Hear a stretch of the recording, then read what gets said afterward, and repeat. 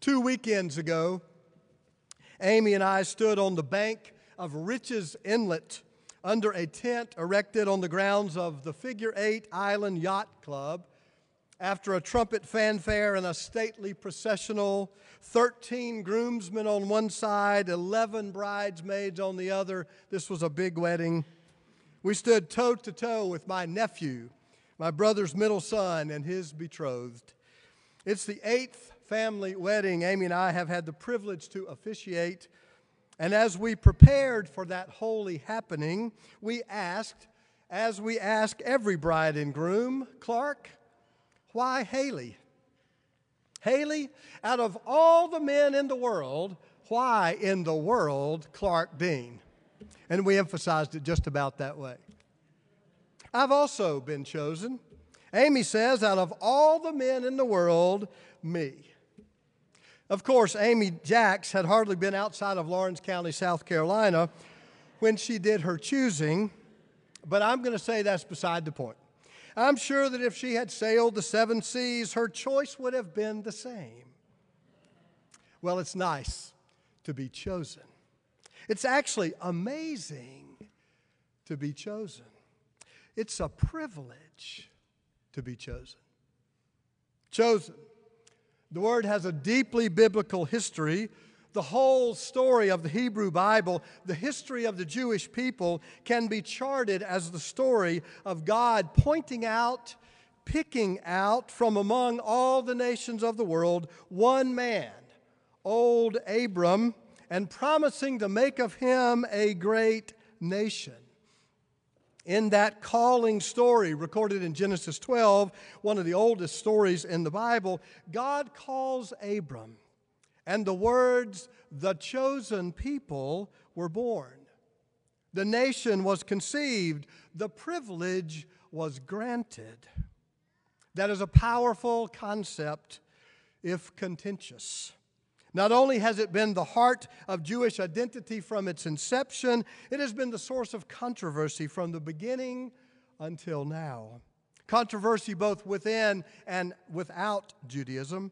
All along the way, Israel's own prophets had to remind them, often scolding them, chastising them harshly, "You have been chosen, but you have been blessed in order that you can be a blessing." It's not about elitism. There's no room for arrogance here. It's not all privilege. Being chosen comes with deep responsibility.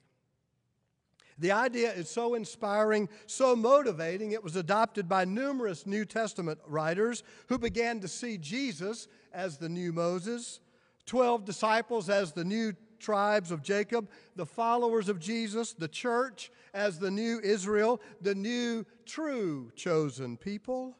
In the first letter of Peter, we read, "You are a chosen race, a royal priesthood, a holy nation." And the writer to the Ephesians says, "Just as God chose us before the foundation of the world, in love God predestined us to adoption." And Matthew's gospel has Jesus say, "For many are called, but few are chosen." What does it mean to be chosen? The Reformation theologian John Calvin saw in those words enough sovereignty in God's action to begin speaking of salvation by election, a doctrine of predestination. God chooses, we do not. What does it mean to be chosen?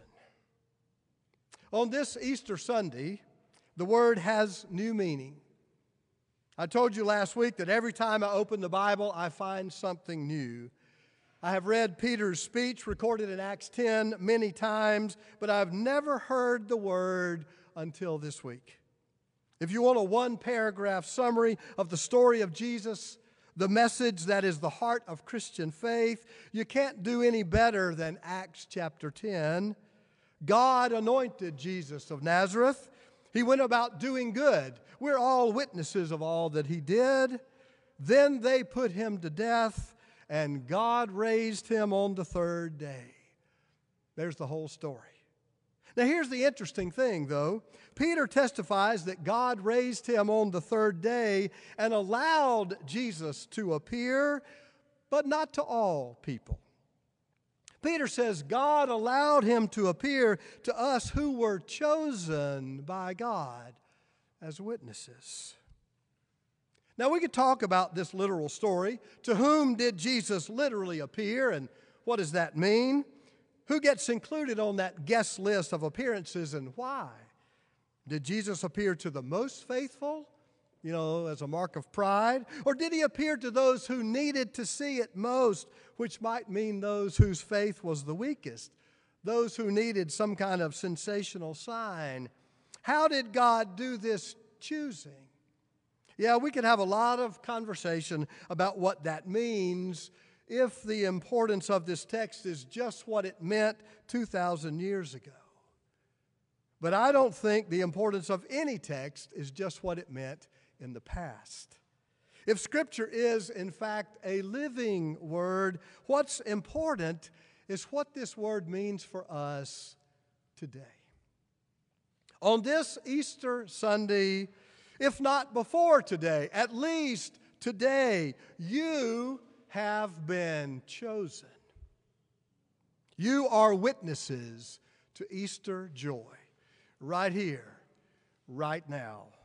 Now, I, for one, count it as a deep privilege to have been a child of the church, to have been raised, as the old Baptist Walter Rauschenbusch once said, without a need for conversion, raised knowing nothing other than the Christian faith. I have been a witness to the beauty of this story and what it can do for people, individuals, a community of faith, for the world. I have been a witness all my life. I count that a privilege indeed. Being part of a community of Christian faith, being a participant, is to be a witness to resurrection.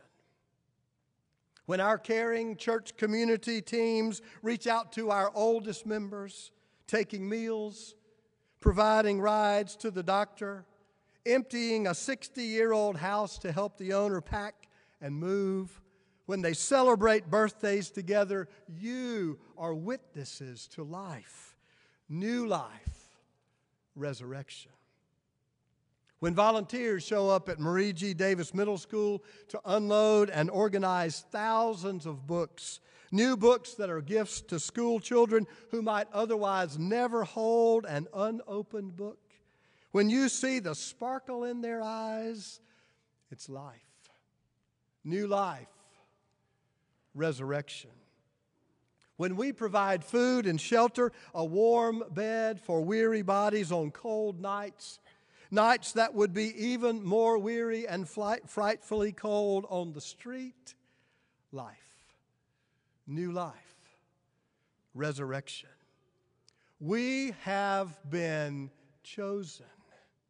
It's been my privilege to see it for a lifetime. We are all witnesses, if only today, witnesses to the joy and the beauty, to the life that can come only through a community that worships together. Through the fellowship of the gathering in the same place, through singing time-honored hymns, through hearing some of the praise choruses of the 18th century. That's what our choir just sang, one of Bach's praise choruses.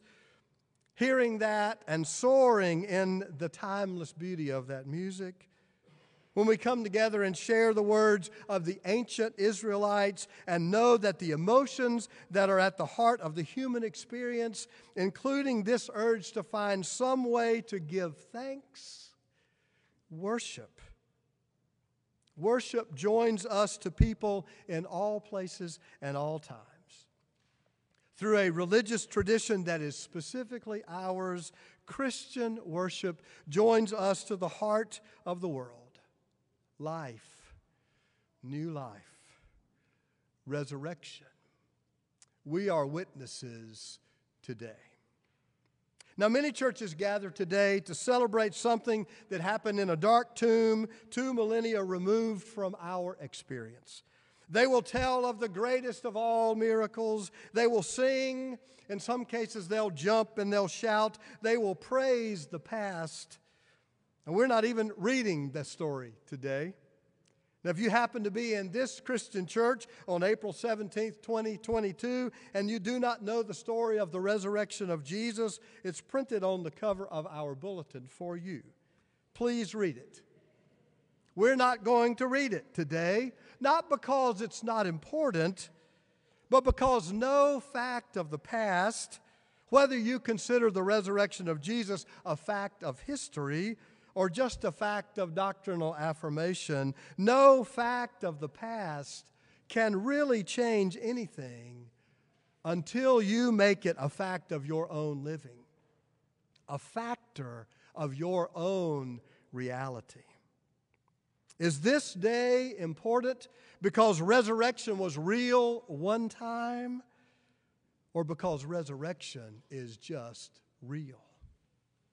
Because this is some miracle of God that God did once, or because this is the work of God in every age, bringing order out of chaos, bringing light out of darkness, bringing life where there is no possibility of life at all.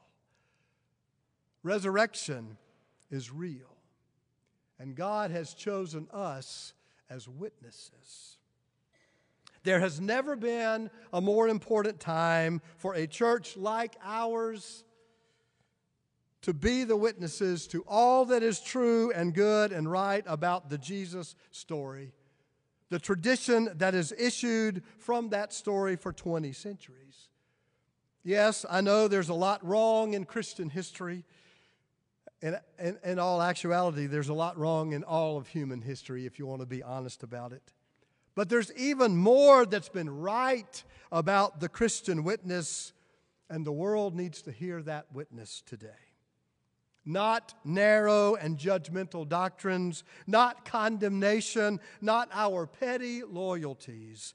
The world needs to hear the witness of those of us who have been chosen to see it up close and personal. The Spirit of life, the Jesus of justice, the God of every good love. We have been chosen. Jesus said, "From everyone to whom much has been given, much will be required. And from one to whom much has been entrusted, even more will be demanded." As we reminded Haley and Clark 2 weeks ago when we tied that knot of marriage based on a choosing they had made, we said it's not today that's important. You have chosen each other. That's just the beginning. Tomorrow you're going to have to choose again. And the next day, choose again. And the next day, choose again. It's not just a privilege, it's a responsibility. We have been given much. You and I have been given much. To us, much has been entrusted. What a privilege.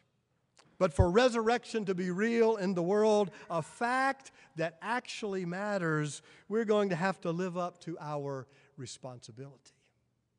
May it be so. Amen.